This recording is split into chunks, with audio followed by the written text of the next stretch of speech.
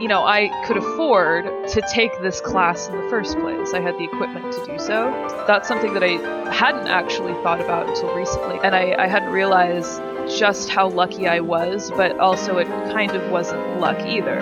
I could afford the chance to be lucky.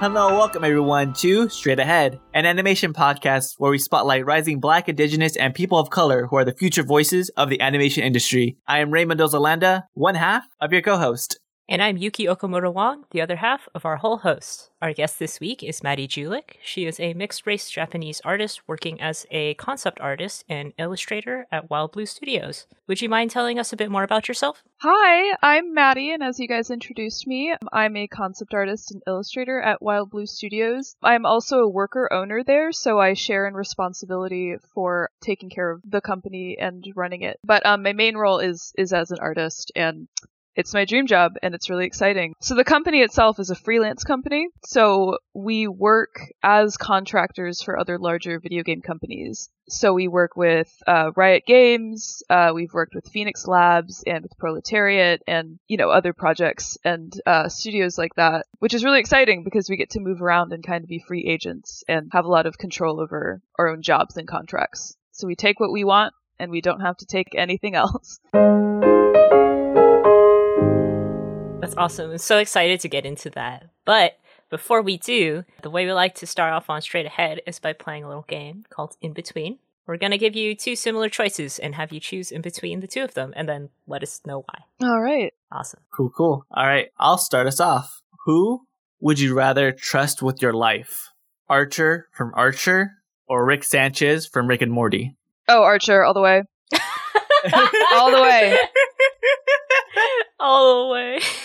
No hesitation, Archer immediately. Because, well, let me tell you why. Yes. Because Rick Sanchez will think that he can fix whatever terrible thing he did to me if he even wanted to fix it in like a different alternate universe, right? Uh-huh. But maybe he can't. At least with Archer, if I ingratiate myself to him a little bit, he'll like figure it out. He won't let me die. Oh, the first time really around, sweet. right? Seems very sweet for Archer. Yeah, that's true. But for both of them, both of this is predicated upon the fact that they even care about me just a little bit, and that's the tricky part. That's the point. You think you could convince Archer more? That's exactly it. It's like I could cross that threshold with Archer a little bit easier than I could with Grandpa Rick. Good That's answer. a good idea. Solid That's choice. a really good point. Would you rather attend Xavier School for Gifted Youngsters from X-Men or UA High School from My Hero Academia? Ooh. Okay, now that's actually a tough one. Yes, we got it. Finally, okay, got well, here's one. the thing. Okay, maybe I'm like thinking too hard on this, but like, would I have like a D-list X-Men power? Let's say pretty average. Maybe like B tier. Okay, then Boku no Hero for yeah. sure. I would definitely do. I would go to UA. Even if you had like the same like comparable power. Even if so if I had like just like a baseline average power for either, right? I still think I would go to UA because then like I just feel like people would be nicer to me there. I feel like at Professor Xavier's it's like You think so? a little bit too like British boarding school for me. But they also have like the classes are in tiers, right? You wouldn't mind that being like class B or class C or whatever. Wait, are the classes in UA in tiers? No, I wouldn't. Well, here's Is this all about the high school politics? Well, yes, this is 100% about the high school politics of it, but it's also, I think, I could also take, like, extracurriculars if I went to UA. Like, I could also do, like, support classes, right? Like, so I have other options other than being the average X-Men girl and, like, getting, like, just the average outfit. I could design my own outfit if I went to UA. That's true. They're very fashionable. True. And so that's a sticking point for me. Can I design my own outfit? Yeah. You have to be somebody special. This is going to come up later, but I feel like this also plays into like just choices of school in general. Okay, well, thanks. Good answers. Thank you. That was In Between. Hopefully you had a lot of fun. Yeah, get to know me a little bit more. You guys know me, but yeah, this is the tone that's going to happen for my interview. Yes.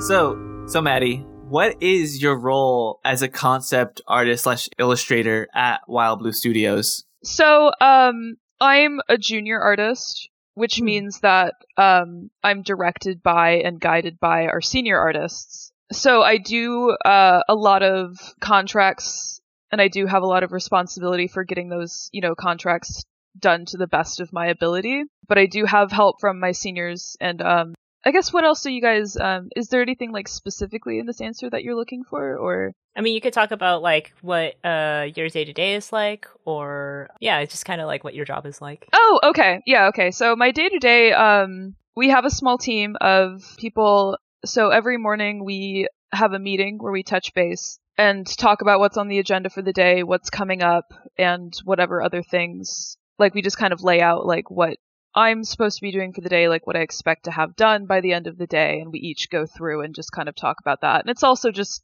just to kind of chat and shoot the shit with each other every morning and just kind of, come back together as a group. Mm-hmm. So then we work up until 2 p.m., which is when we have our group reviews, which is where we kind of all post what we've done in the past, half of the day. And then we talk about it and we all critique and give feedback and help each other out. And so from then we just finish out our day with that in mind. So my whole day is very, very much about collaboration. Like there is not a single day I have at work, unless it's a really weird circumstance, that I don't talk to anyone. Like we're always in constant communication all day long. That's really cool. Okay. So you actually got to do concept art, and you actually talked about this a little bit in the beginning in your intro, but you got to do concept art and illustrations for League of Legends, Dauntless, Spellbreak, and of course there's some other projects that you've done that are probably NDA. Yeah. But what has been your favorite thing about working like on these properties? Oh, that's a great question. I love the games themselves, but weirdly enough, more so than the games, I love working with the teams at those companies. Mm-hmm. Because, for larger companies, they're divided up into the people that you have contact with and that you work with. So I love those teams. I love those people because it's really fun to kind of, you develop a more like, it's still, strictly professional, but you kind of develop a rapport with people. And once you work with them long enough, you can get a sense of like, oh, I know what they want to see. Like I know what's going to make them happy. So when you work with someone long enough, it becomes easier, it becomes more fluid. And like, that's the part of the job that I really enjoy, is like making the other team excited or happy so we can get excited about something together. And that's something I love, the Spellbreak team and stuff, because, they're so excited about their product. It's a newer game and they're still like, developing and they're really excited about their stuff. And it's kind of infectious when someone loves their project, and you can tell when someone loves what they do. And, so, aside from art, which is I love to do, I actually love interacting with the people at those places. Do you notice if there's like a big difference, in your opinion, between like the team that works at Spellbreak, like in-house, versus like League of Legends, which is a much bigger, like more established company? And do you get to work kind of closely with them? Because you said you're a junior artist earlier, so are they expecting to give you lots of feedback and kind of guide you as you're going through the process? Yeah, so I guess I don't really super want to get into specifics about the differences between the companies because I have, limited contact, though I do have contact. Usually most of our contact is facilitated through our production managers who take point on kind of, client and art team like relationships. So they're there to make sure that feedback is received and that we're understanding the feedback and that they're understanding our process. So they're kind of mediators and they're responsible for those things.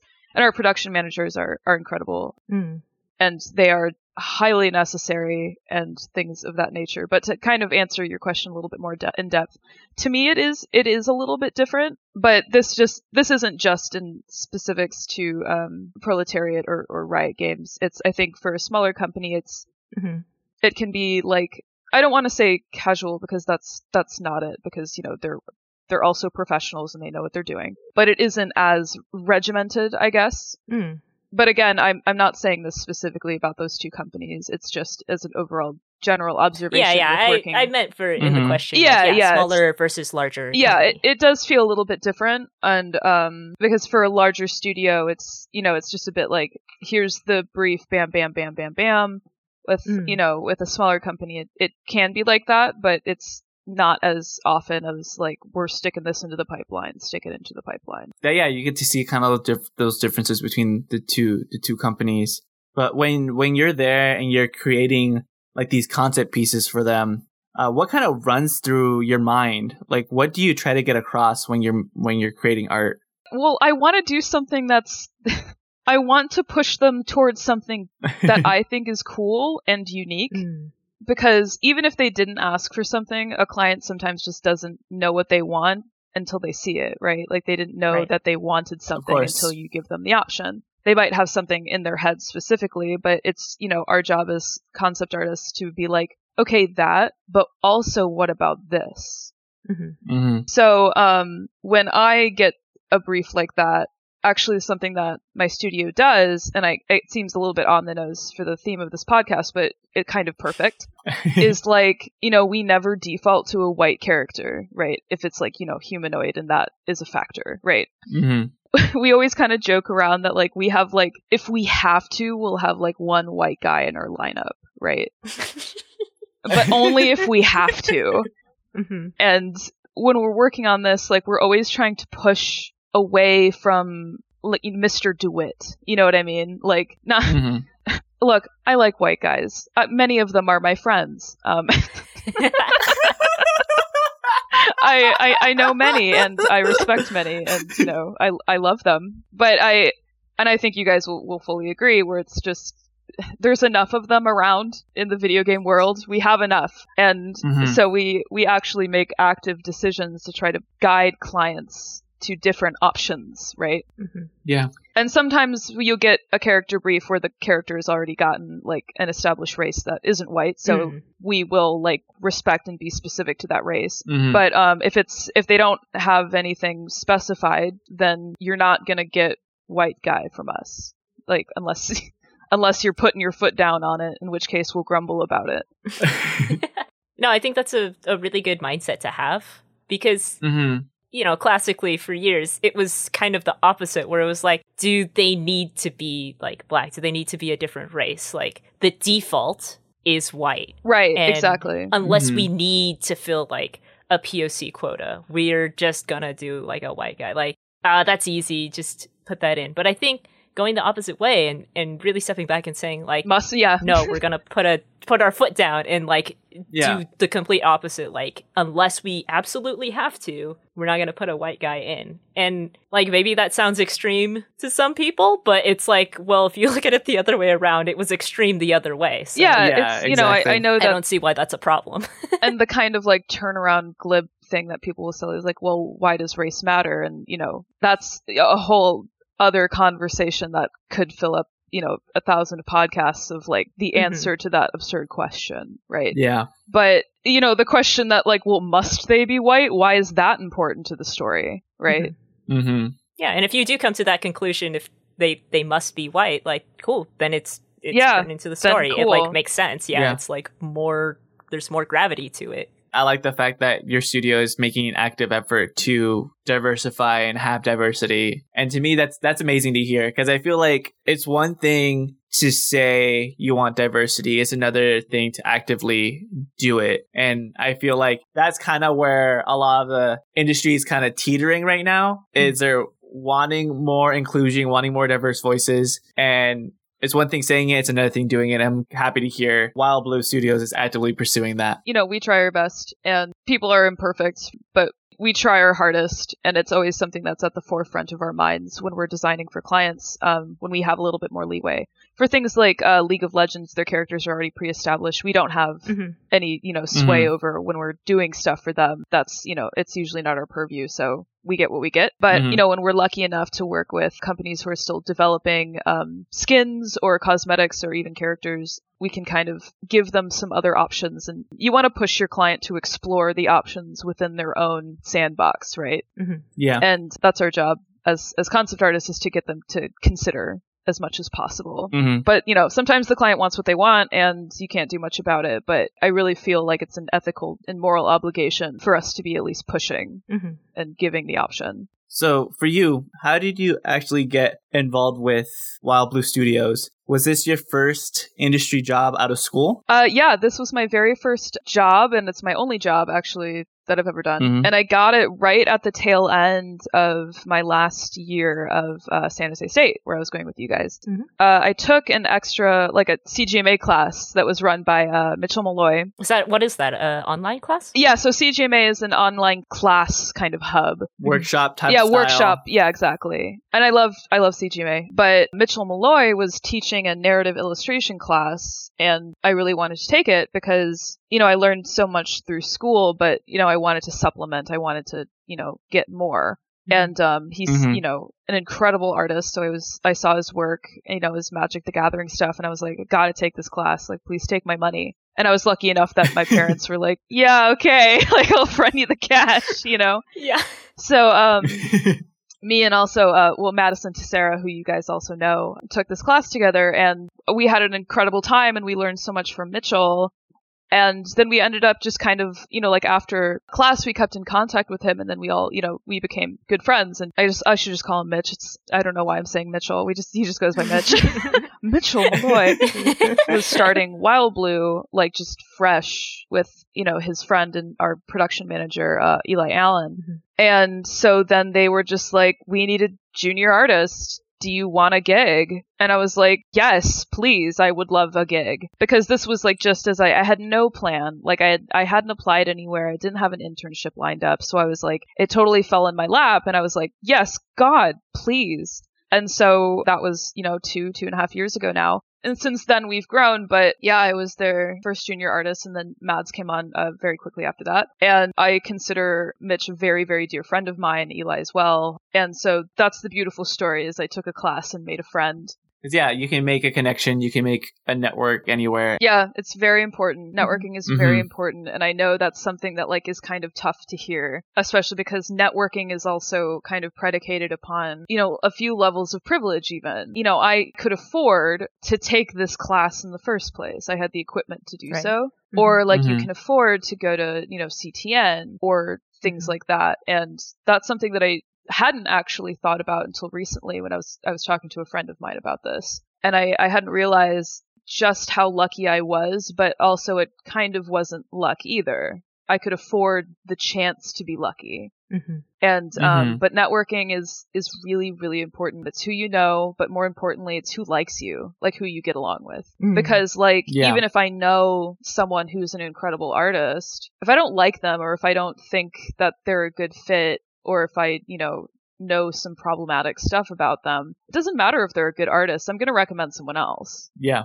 If someone were to ask me, like, hey, are they good for this job? Then it's like, no, they're a dick. Or, they're a dick, or they're, impossible to work with, or, they have a history of being a predator or things like that, where it's just like, no, I don't give a fuck how good you are at painting. Anyone could be good at painting with enough hard work and dedication. You're not special. We're moving on. And there's so much of, that bullshit in the industry with, white male artists, especially, who are, predatory or use their influence, especially through networking, to take advantage of young students who don't know or who think that they're getting a chance or their foot in the door. And so, they'll be paid nothing or scraps and then have to endure like uncomfortable abuse. I keep getting off on tangents here, but networking is important, but also it's fraught. Yeah. So to kind of like touch back a bit about Wild Blue, you mentioned it briefly, how it's a co-op company, which is not common in this industry. Can you talk a bit more about being a work owner? Yeah. So being a worker owner means that I own part of the company, basically. And we don't have bosses. None of us benefit disproportionately off of the collective income that is made by the company. We all make our money proportionate to, what we contribute.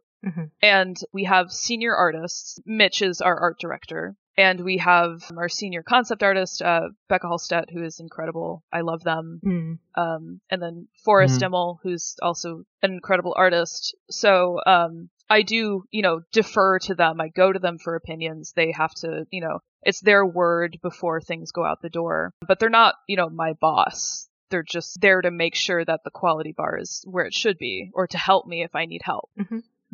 So to be a worker owner, like, we all share that title. So we all get a vote on, major decisions. And I also can't be fired without being voted, because I own part of the company. I'd theoretically have to be paid out for my share. So leaving, I never would want to leave. I love my company, but this is a very different way of doing things. None of us are installed to be replaceable. It's not like an employee at some other place where it's just like you can get fired for, whatever bullshit reason. Like, it has to be a group decision or things like that.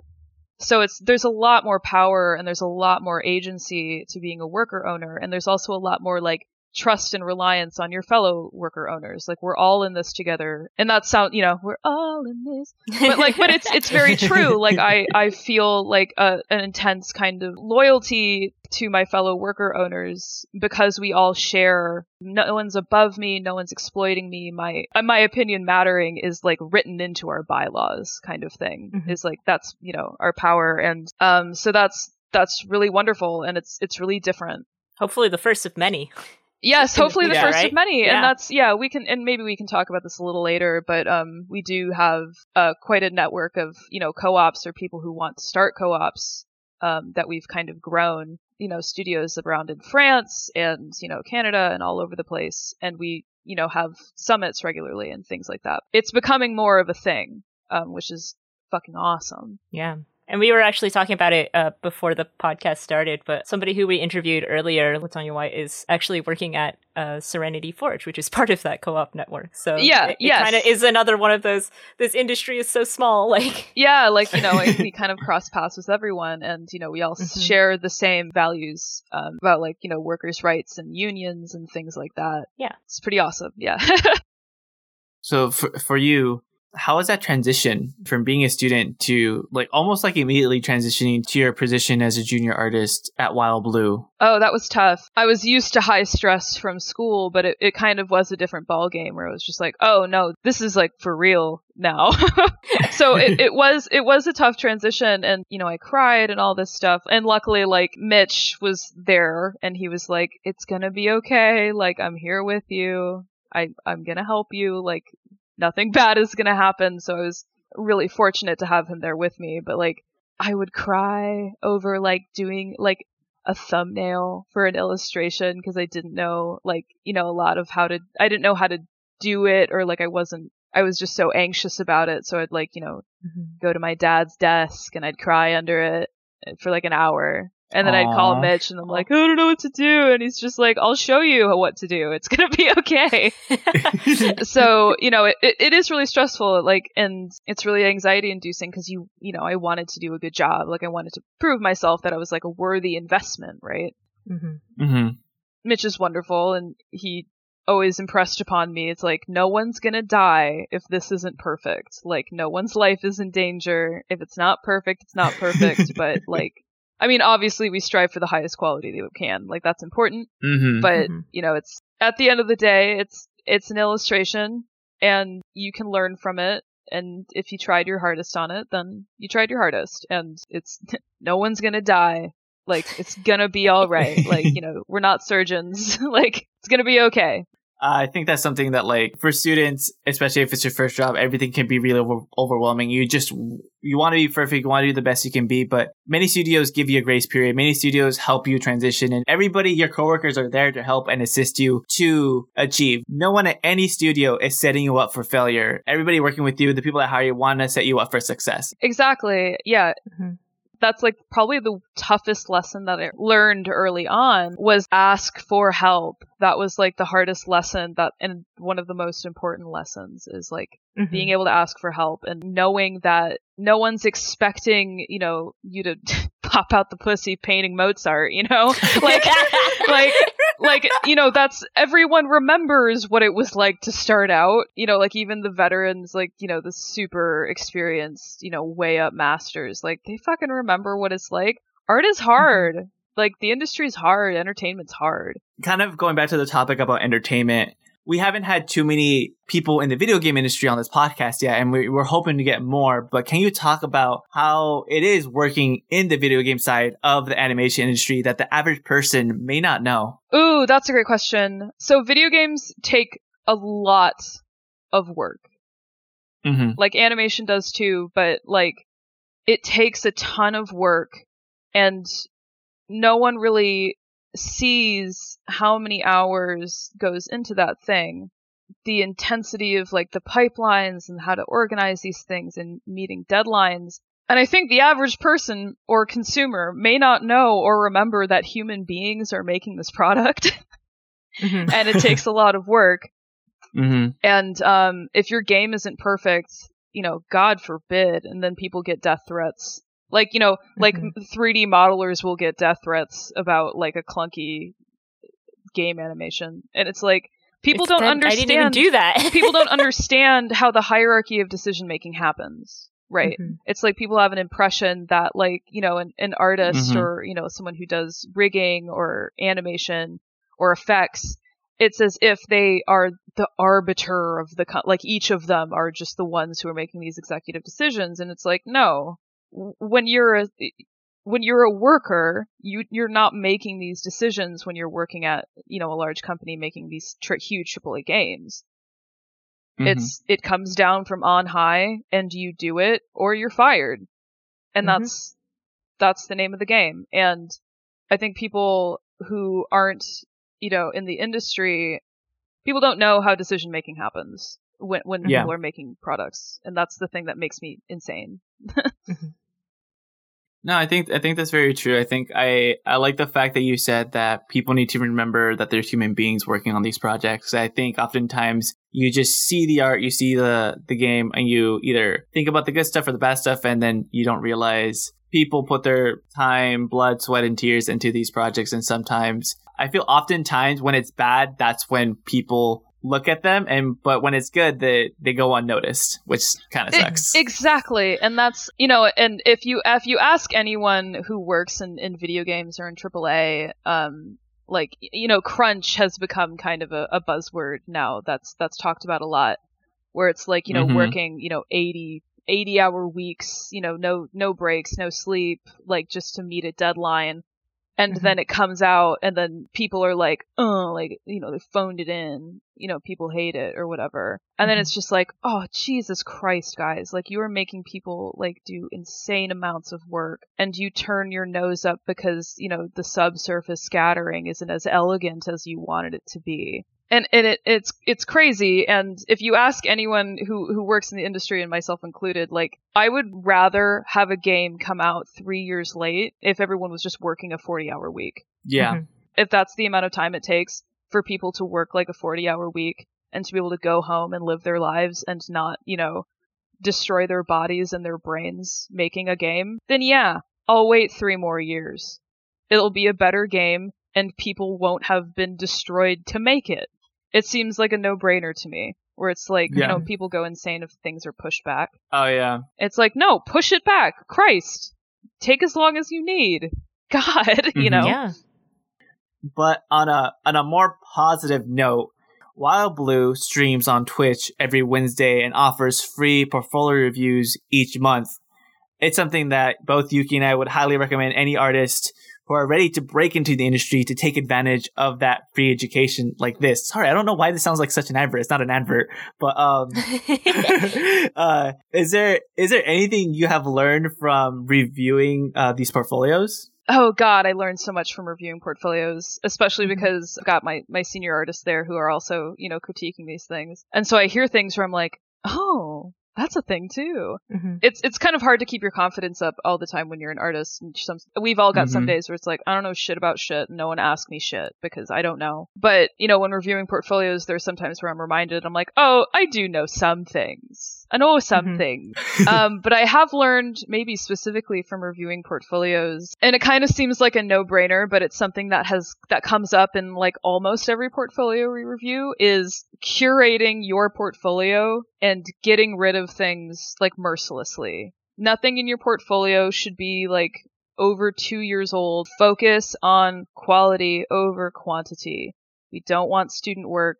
We've reviewed portfolios that are literally just 2 or 3 pieces, but they're bangers. Like, they're good pieces. And I would rather see a portfolio like that than a portfolio that's got, like 30 projects on ArtStation and they're all And if you've got like good pieces, those good pieces will be dragged down by the presence of a piece that doesn't meet that quality bar.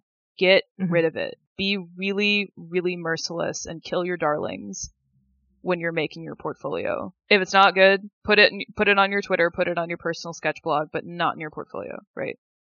Yeah, I think that's also like a little lesson just in general. It's something I learned all throughout college. It's something that I learned in my internships and even in my job, is that no piece of art is precious. Everything, especially in storyboarding, everything is disposable. Oh, Don't yes. get attached. It's gonna get rewritten. It's gonna get redone. It's gonna be redrawn. Always put your best foot forward in your portfolios, because when you do have a bad piece or a piece that isn't up to par with your other amazing pieces, it makes whoever's reviewing your portfolio kind of question your decision making of like, why would you put that in? And you don't want them to question the way you think or your thought process, because they wanna like you. Yeah, exactly. And here's another thing that I think might be a little bit more specific to concept art, which might be a little bit more like sexy and interesting to talk about when we're talking about portfolios. And I'm taking this advice directly from our senior concept artist, again, Becca Halstead, who is the most wonderful angel of a person and also an incredible artist. But when you're doing concept art, what real concept art is, what true concept art is, isn't the sexy, painted, finished robot lady with no pants, right? Like, that's not concept art. That is a finished illustration of a concept, but that is not the concept art itself. When companies like ourselves or anyone else is looking for concept art, it's that thought process. Like, show me your thought process. Like, I want to see thumbnails. I want to see how you get from point A to point B, because you didn't pull this character straight out of your ass. And if you say that you did, you're lying. It just didn't happen. Like, if you're designing a character, I want to see, your starting thumbnails, your shapes, and then how you move through that process. Like, show me how the thing works. Show me how your brain works. Because when someone's hiring a concept artist, you're hiring their brain more so than you're hiring their hand. Like, obviously you want them to be good, but anyone with enough skill and dedication, as I said before, can paint, right? It's a skill like anything else. But to train your brain to think like a hyper creative, good concept artist is incredibly tough. So yeah, so that's a concept art tip, is show me your thumbnails. You can also show me your sexy painting at the end. That's fun and gratifying. But real concept art, the concept art that you will get hired for, is your thought process. That's great advice. I think when you were taking CGMA also, I remember you came back one day and you were like, oh, being an illustrator is different from being a visive, like a concept artist. Do you think that's important for students to like make that distinction? Like, if they want to focus on one or the other? Yes. Don't make my mistakes. And I think that's a misconception that's super common in students or entry level artists, or, people who are just starting out. Because I didn't know the goddamn difference between concept art and like illustration as I thought it was, until I started working. Because what is kind of put out as concept art, as like, let's say like The Last of Us environment, quote unquote concepts, which look like these beautiful paintings, right? That's an illustration. That's not concept art. It's just kind of put out there for some reason. So an illustration is the presentation of the final idea or the final narrative. It tells a story. And concept art is building the pieces of that story, but it's not finished. Like, here is the narrative. Here's what we're telling you with this piece. Right. So concept art is, I know photo bashing is kind of controversial, and I don't know why. Can you quickly explain what photo bashing is, just in case some students might not know? Yes, I'll explain it. So photo bashing is when you cut apart photographs, like pre-existing photographs, and you kind of Frankenstein them together to create a space for concept art. So for example, like, I want to paint a forest. I want this specific kind of tree. I'm going to find a photo of the tree, cut it out, slap it in there, put some like maybe some brushwork over it. And that's controversial because it doesn't feel like you're being honest about your art. Mm-hmm. And obviously it's best if you take your own pictures and you don't steal a photographer's work or things of that nature. But that is extremely standard for high volume exploration. Mm-hmm. Mm-hmm. And often that stays internal. It's, very rare that that's put out as promotional work because it's really just, you're just communicating an idea. You're just doing a visual PowerPoint all in one where it's just like, what about this tree? No. What about this tree? No. Mm-hmm. That's what photo bashing is. And there's also skill to it that takes, to make a good photo bash that gets your message across. It's not a dirty word.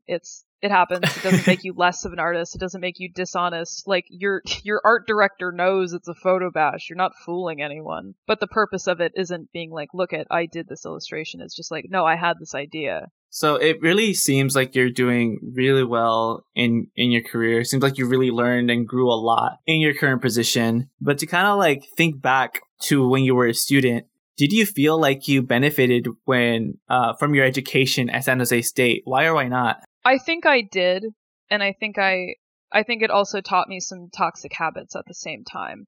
I am super grateful, and I still credit many of the professors at San Jose State for like the fundamentals that I knew. Like I didn't have, there's incredible professors there, and if I didn't have their teaching, I wouldn't be nearly as it sounds like a self-gas to say skilled, but I am a professional, and I know what I'm doing, at least for, to a certain degree, and because they taught me. And outside of that, I think and this I don't think is necessarily specific to San Jose. I think it's kind of endemic throughout many like art schools, is that you learn bad habits and bad outlooks on what it is to be an artist, right? Like working insane hours, pulling all-nighters, thinking that like if you don't like spend, slavish amounts of your time and energy on art, then you don't deserve it, or you don't want it enough, or that, the amount of likes on social media means anything. It's just a really toxic environment that you learn early on that I think, isn't unique to our school, but existed there, where it's just, work yourself to death or else you're not a real artist. And that's bullshit. Yeah. It's absolute bullshit. And, and it's a shame because that persists in our industry. There are still professionals who think like that and who are, who put themselves above others because, they ruin their bodies. And it's like, well, good for you, man. Have fun with your shitty life. It's like, yeah, you really beat me, dude. Congratulations. Yeah, I think self-care is very important in that sense, because you're saying how like it is very common, and I think it's not specific to our school. I think it's any art school, and for other people that I've talked to, is that like, oh man, I pulled 2 all-nighters in a row, and they kind of wear it like a badge of honor. It's like, no, dude. Yeah, and we all used to do that, man. Like we did. Yeah. All of us have done it. I've said those words to you, Ray. Like,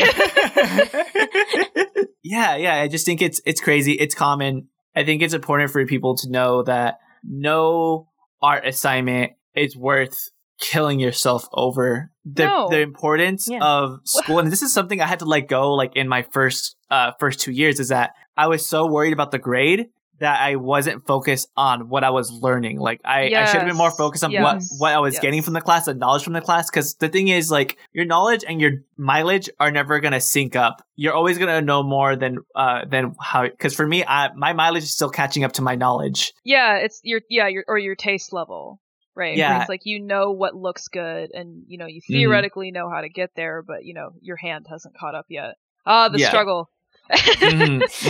And I think that's something that especially students are in high school that are going to go to college or university or art school, wherever you're going to go, what should matter first is the knowledge you get, not the grade. Yeah. Yep. I guess another thing, kind of like, what made you decide San Jose State public, university over something like a private art school? Oh, this is a great question. And we actually talked about this on the Wild Blue podcast last week. So I'm glad you asked this question. I think, state programs like San Jose State are incredible. And I know that there's, Long Beach and a couple of others that do the same thing, is, because you can get a quality education without paying through the nose, like to go to, a private art school. You can get the same thing. Mm-hmm. But the thing that I loved And the thing that like my parents actually pushed for, that they wanted me to go to a university and not like a private school, was to get like a more well-rounded education, like take a geology class, minor in, humanities. And so you learn other things so you can become a more well-rounded person and like in general. And also you can learn things that'll facilitate better art. Yeah. All of these things kind of work together, because if your understanding of art and culture comes from the front page of ArtStation, then that's how we get this, nearly incestuous reproduction of the same kind of boring art over and over and over again. Because no one's looking at all of the neat shit that's out there that isn't on conceptart.org. There's a million cool things that you can learn, like take an acting class. Turn your art brain off for 0.5 seconds. It will do you good. Like get a different hobby. It's so much healthier to like have that chance to study different things. And that's why I really am a huge proponent of if you choose to go to school for art, which I also don't think is necessary, especially now, which is great. But if you do choose to go, I'm a huge proponent of, going to a university, and, not to shit on anyone who's in private art school or doing it, like, all the more power to you. Your choice is your choice. If you want to go to Cal Arts and that's your dream, then far be it from me to stand in your way. But I really do think that it's super beneficial to go to a university so you can get all of those other skills, archery. Yeah. Who'd have thought? Fencing. But also meeting people outside of the art, world. Because when you're so caught up in this, you guys understand. It becomes your whole life, right? And that's your only social circle. But so you don't know a lot of people outside of it. But it's so important to know people who don't do art all the time, Yeah. Oh, yeah. Yeah, like my best friend is an engineer, and she ended up going also to San Jose State, completely unrelated to me, but it's really cool talking to her because I'm like, oh, a like normal person who isn't an art student, but we have enough of a history where we can like just talk about stuff. Oh yeah. It's really refreshing. Like people who are artists are very cool people. But they're also a very specific culture. We're all weird as fuck. We're all weird as hell, yeah. Weird. And like, some of us are like weird babies. Like my best friend, she's an incredible writer. Oh man, that's amazing, right? Like, and so you can learn so much from other folks. One of my other friends is, she does environmental work, and my God, she knows a lot about plants, and she's just dope. Like, like so much stuff that I don't know. You think you're smart until you meet someone who knows, everything about the thing you don't know about. So I think it's really healthy to expand your horizons, and I would argue that it's necessary to not only be a better artist, but to be a better person. Yeah. Yeah, I'm totally about that. Personal or professional, do you feel like your culture plays a role in the art that you create? I know you talked a bit about diversity, and that's one of the things that Wild Blue Studio does, but how do you reflect on that for yourself? Oh, that's a good question. I think, being, mixed in Japanese is kind of interesting and fun because there's so much interest in anime. Like, let's be real, like Japanese culture and that understanding of it is almost inextricable from not only entertainment, but, just media in general. And with that comes a lot of stuff and a lot of misconception, not only of Japanese culture, but also what things mean. And Yuki, you'll understand this, the eternal kind of frustration with, like, you see, like, a drawing and the kimono is wrapped the wrong way. And for those of you who don't know, if you're wrapping a kimono, it has to be a certain way, and if you do it the opposite way, it means that you're dead. You're dead. That's how. Yeah. So it's past. It's a simple enough mistake, and also I try to give a benefit of the doubt because if you flip your drawing, it's also going to be flipped. So if you just make the last minute decision where it's like, oh, the face looks better this way, then the kimono will be fucked up. So sometimes you forget, but small things like that, or, understanding samurai shit and just the kind of fetishization of those things, and also misunderstanding Japan's role in a lot of fascist colonial history, right?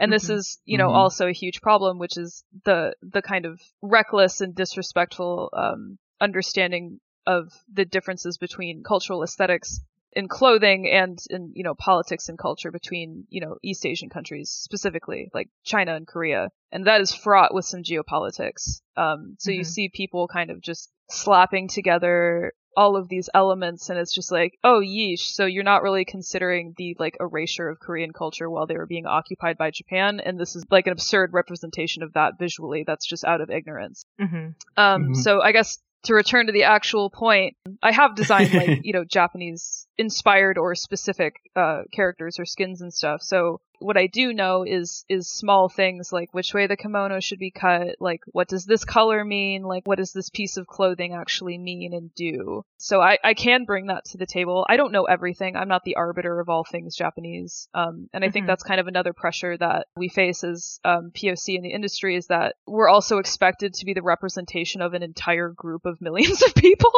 And we'll all disagree on things of, what is appropriation, what is respectful versus disrespectful. So something that bothers me may not bother you, for example, Yuki, or someone else. And, that's also kind of fraught, because what my opinion is one opinion, and I have a unique perspective on a lot of things, but mine is not the only one, and also not the only one that's valid, right? Yeah. And I think that's like a good mindset to have, though, going in and being like something as simple as flipping a drawing or accidentally like putting the kimono the wrong way. There can be similar things in other cultures, and to just be aware of that and thinking of that and saying to yourself, like, am I drawing these patterns in the correct way? Am I like, do they wear this certain piece of jewelry only on their left hand? Like stuff like that. Right. And it, might not seem like a big deal, but if it is in your culture and you're like, this keeps happening to me, and like it keeps happening in all of these kimono drawings, what could happen in like a Southeast Asian drawing or like anything inspired by a different culture, and just being aware that. Yeah. And we have Google at our fingertips. We have all the information of the world available to us instantly. So, like, it makes me, like, a little bit insane, because I'm just like, you don't even need to read a book nowadays. Just look up what this means. If you don't know, someone does. Like, look it up. If you don't know if this cut is appropriate, or you don't know what this symbol means, like, Christ almighty, just figure it out. Like, you can. And it takes no time. And it just takes like a little bit of forethought and, thinking ahead, and it just takes a little bit of research. Like, don't trust what you see on Pinterest as what is true and appropriate, right? Like, damn. Yeah. What final advice would you have for students that want to pursue a career in the video game industry? This is just going to sound cheesy and like a cop-out, but like I really do mean it, where it's just like, never give up. It's so hard. It's so hard, and you will hit so many milestones, especially if you're a person of color, especially if, you're a woman, or if you're, LGBTQ, like, I'm queer myself, and, these things can make things exponentially harder than they need to be. But like, your voices are necessary, like not only wanted, but necessary, right? And absolutely, don't give up.